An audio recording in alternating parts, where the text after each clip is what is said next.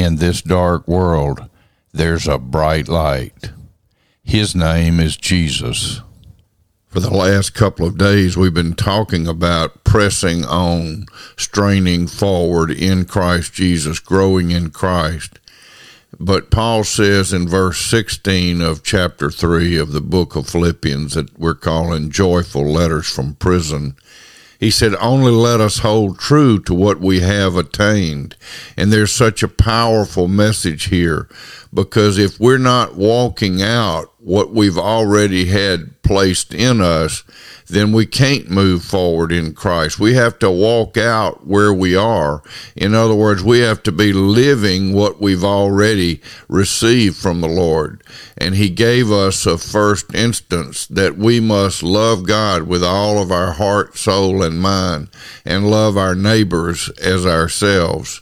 So these are foundational truths of the Christian life.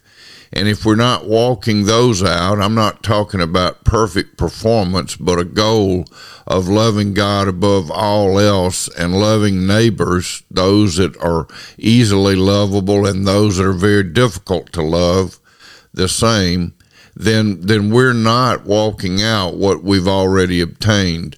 We need to hold true to what we have attained and move on to the higher things as we hold true to what's already been placed in us. So we don't want to lose the ground we've already gained as we try to reach higher. That's like trying to climb a mountain and tying our rope to something that is not solid and we fall backwards. We don't want to fall backwards. We want to go forward. To go forward, we have to stand solidly on the ground that we've already attained, that we've already come to, that we've already learned in Christ. We're speaking in our hearts. Of course, our performance should reflect our hearts, but we're all made of flesh, and that flesh is going to battle with the spirit, and we're going to fall short.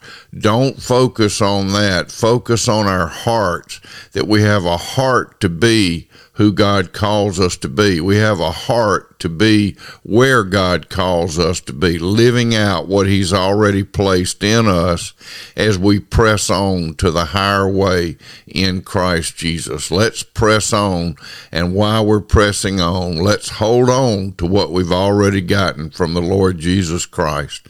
Amen. God bless you. Have a great, great day in the Lord.